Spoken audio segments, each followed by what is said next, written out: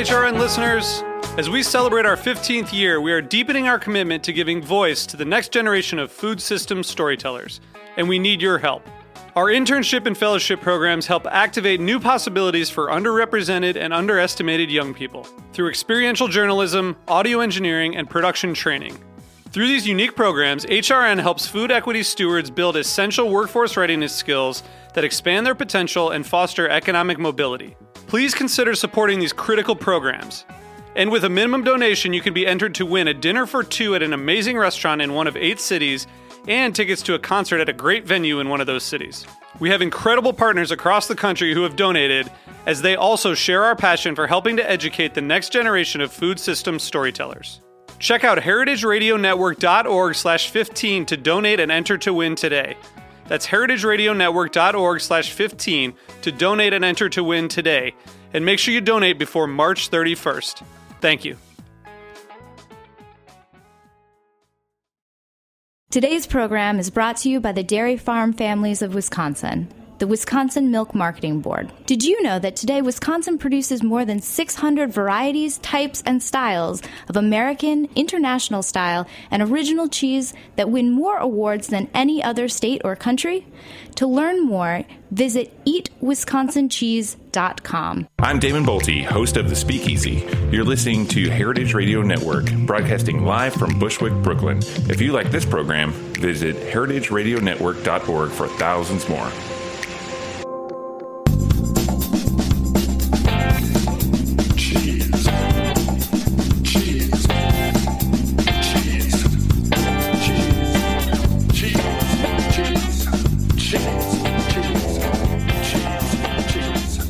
Hello, this is Diane Stemple on Cutting the Curd.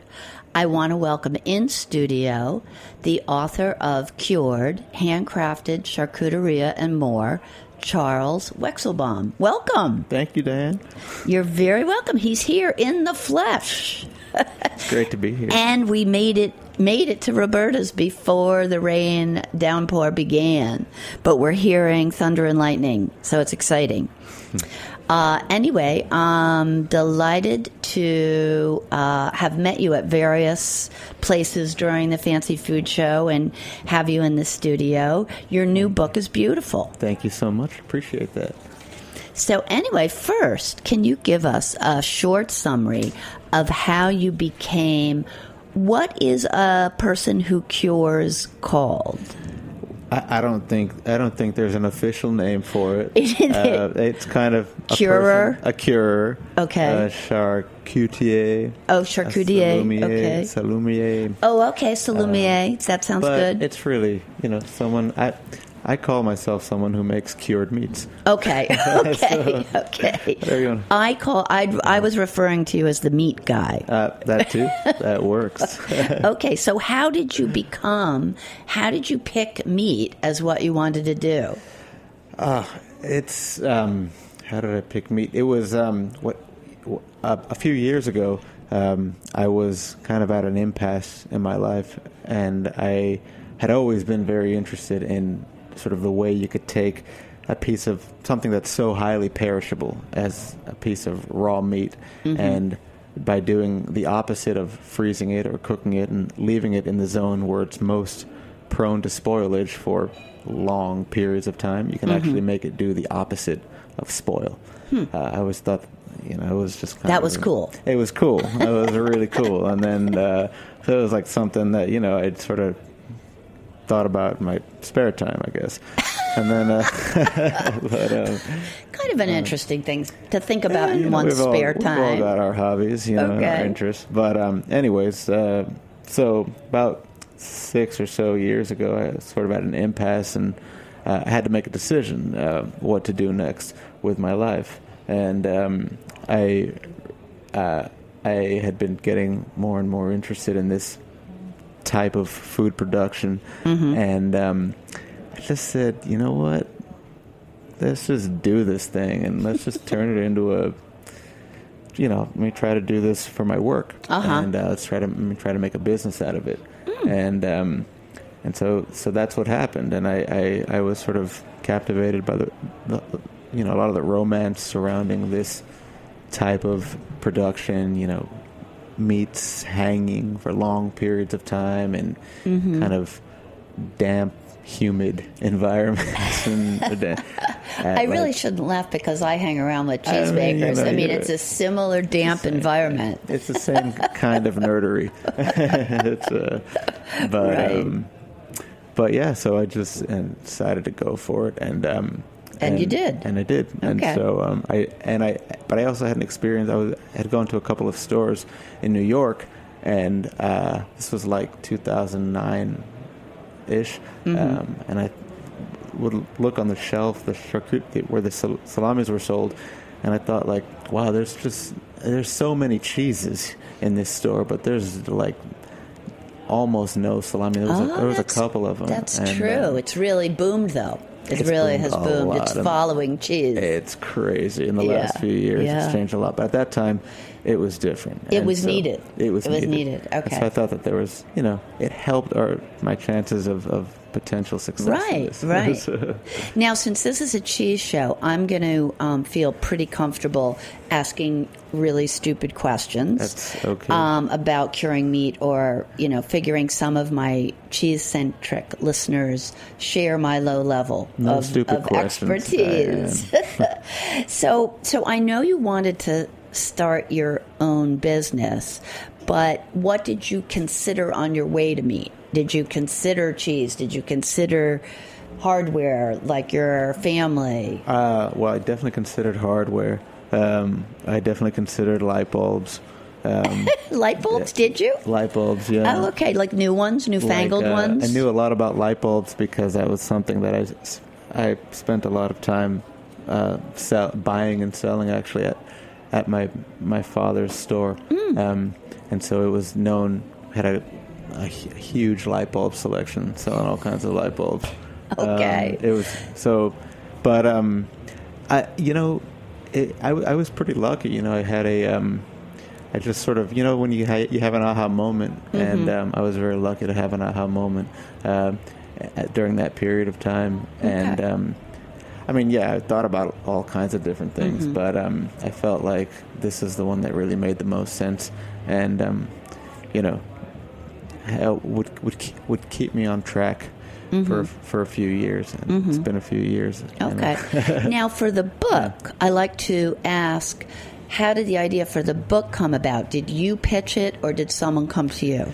I was, again, very lucky. I'd always loved writing. Writing is something I've always done in my spare time. I do a lot of writing in my spare time. But in this case, someone came to me.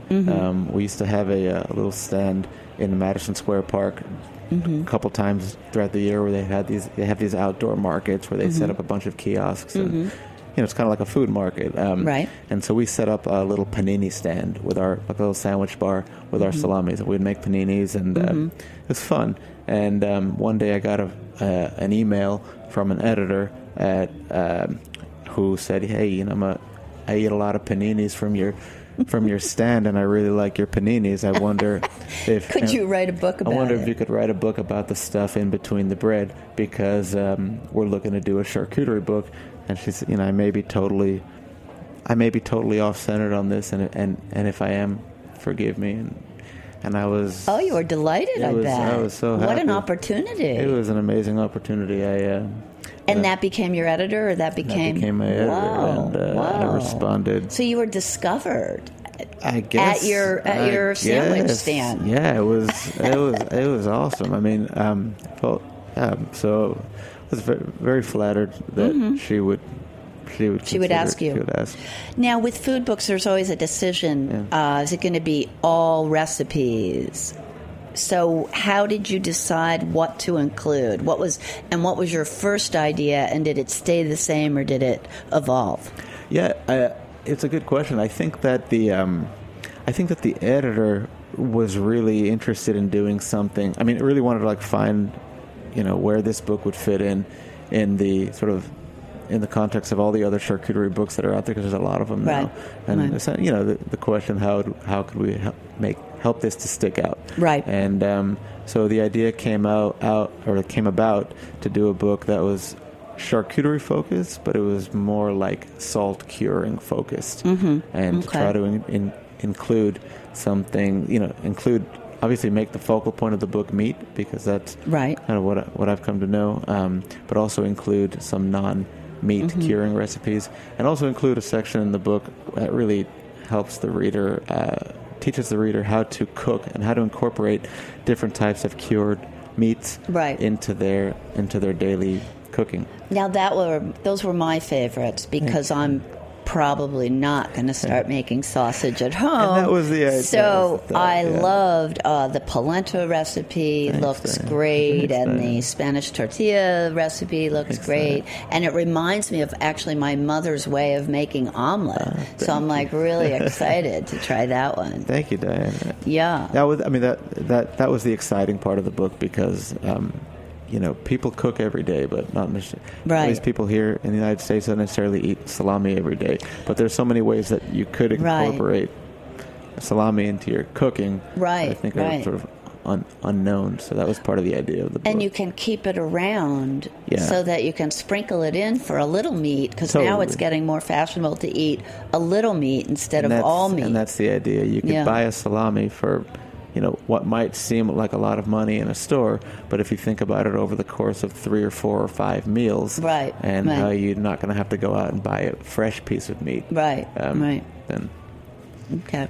Now, who do you feel your audience is in terms of, I've done a book on 1 hour cheese, I've done the book on speed brewing, but I'm wondering who at home will persevere and with a cured meat recipe in terms of the money, the wait for it to be finished. Who do you think picks up the book and says, "I'm going to make this"? Well, I think there's a lot of interest in curing foods these days, and so I think definitely the person who is interested in learning more about curing meats, especially, and who's willing to put time into it at home, but doesn't necessarily want to devote their whole life to it. Was looking for a side project. Right. So definitely like the meat enthusiast, the hobbyist. Just the meat curious, because like I said, you can pick up the book just for the recipes, and you don't have to go. You can. Although I would love for all the readers of the book to use Charlito's Cocina salami in their recipes. Right. Because what if they might stop buying your products because they become so good? Well, I mean, are you worried? No, I'm not worried about that. No, there's enough water to float all over our boats. Okay. But like I know. One day you'll be able to buy our salami everywhere, but I know there's a lot of places where you can't buy it. Right. And a lot of parts of the country where you might find another kind of salami. So you could pick up the book up for the recipes and sub out. Throw it in, and it's also interesting to learn how things are made, even if you're not planning on making them yourself. Exactly. So. I mean, to answer your question, I think it's the meat curious, but it's also like just home cooks, cooking curious. Okay. Do you imagine the home cook will become good at one recipe, or they'll try 10 of them? Well, I hope that they try all of them. I hope that they, but I think.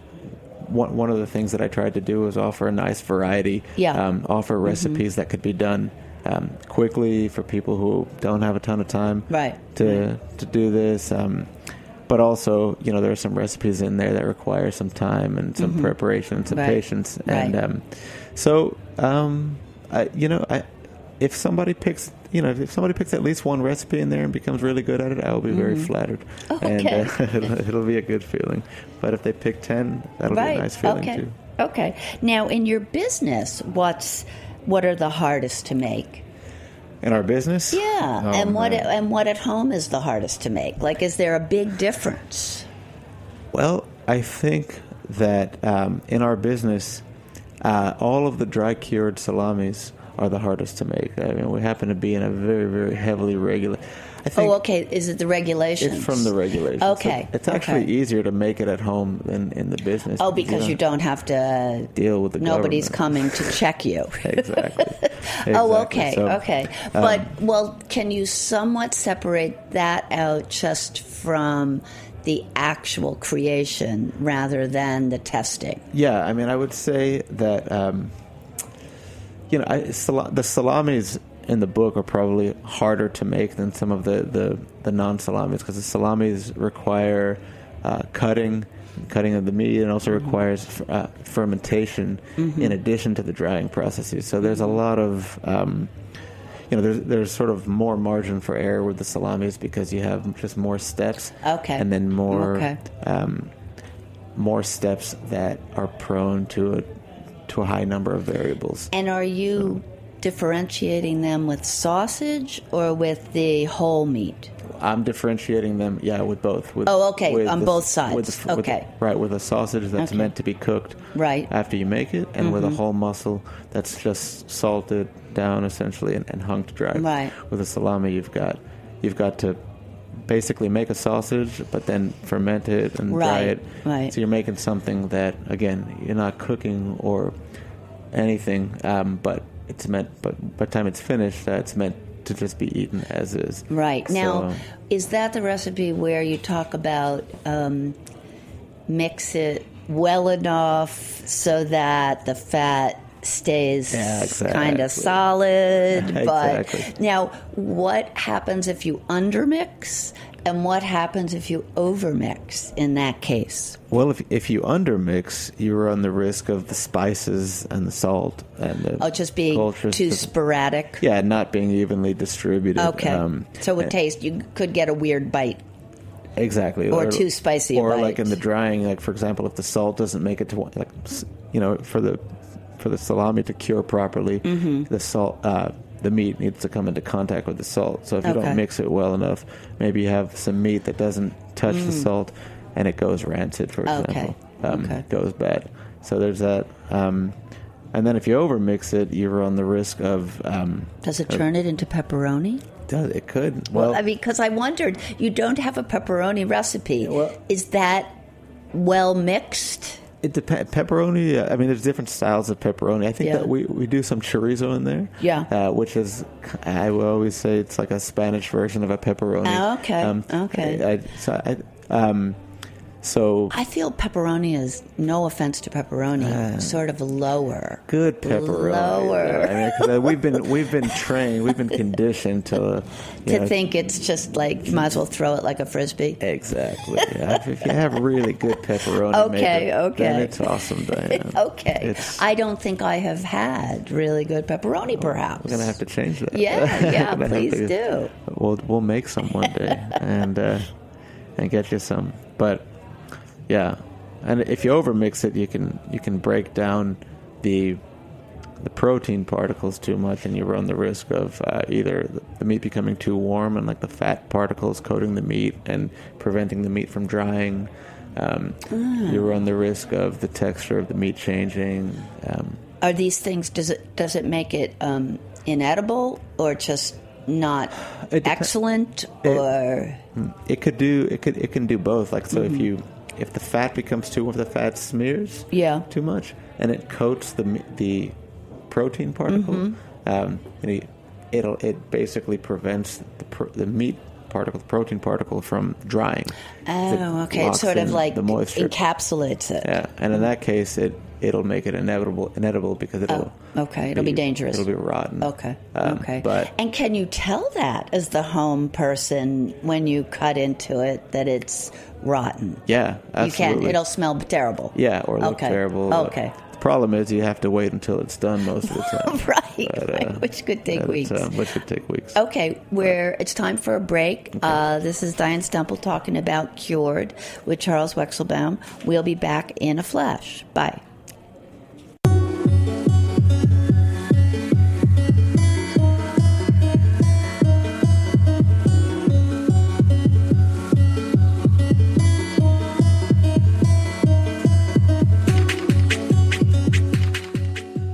Today's program is brought to you by the Wisconsin Milk Marketing Board.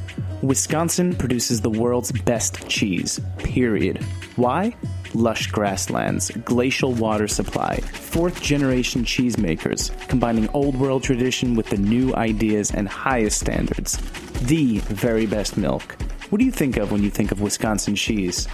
For me, I think cheese curds, delicious fresh cheese curds, or deep-fried cheese curds. Cheese curds literally any way, anytime, any place.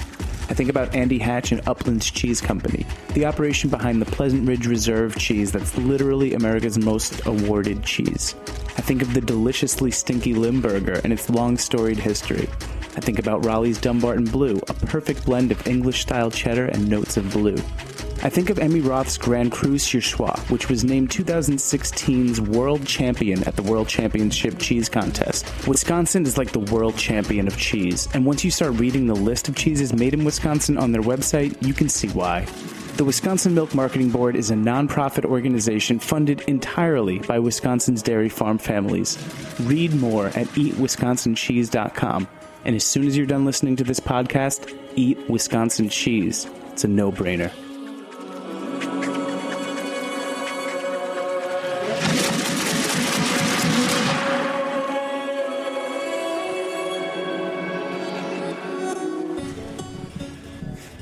Hi, this is Diane Stemple back on Cutting the Curd with Charles Wekselbaum, talking about his book, Cured.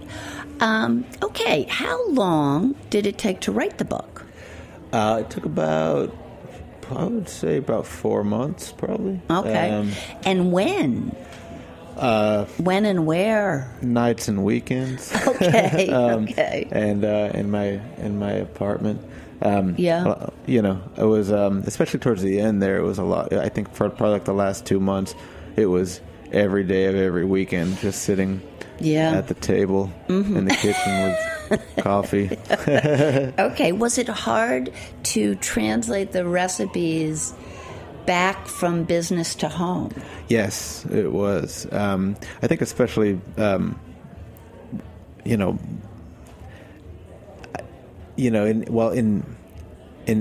business, in our business, the recipes, the formulations are very exact. Right. But for a lot of the, a lot of the recipes, the non-salami recipes, like when you're actually cooking at home, I'm very used. In my way of doing it, I do a little of this, a little of that. Right. And the editor that I was working with, she was very much like, no, you've got to measure everything out, and everything's got to be exact. Right. And so that was really hard for me. Yeah. And just because it was. Did you have to retest everything, like making it small at home and test it, or did someone else help you test? We did a lot of that. Yeah, a lot of testing at home. Mm-hmm. Did some testing in our production facility as well. Mm-hmm. So yeah, because I think that would be a big job, making sure what you said was going to work. I love the font, though. The font on the recipes looks like hand scroll almost. Cool. Yeah, it's really cool. It's a nice font. Now, did you make the decision? Did you get to... I had... the publisher that I worked with was really communicative with me and allowed me to have a lot of input in the process, which I was very, very grateful for. Ultimately, the decision was theirs for what fonts were, the sort of on the creative side, I guess. So but I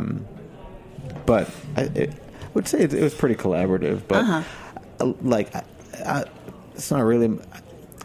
I'm not really any good at that. How do you know? So I mean, I probably did you right pick the font? I didn't pick the font. Oh, okay. But I did say it would be cool to have something playful, something like, because one of the sort of I guess tones I was hoping to get across in the book was that of like approachability. And fun, because one of in our industry, and sort of the wine and cheese and charcuterie nook of the world, we get a bad rap for being snobby, and for being unapproachable, and like if you don't know about this, and you're sort of not welcome. Right. So your font is very approachable. So the idea was like to give in all our welcome feel to the book. Yeah, so. Good. I think it worked. Thanks.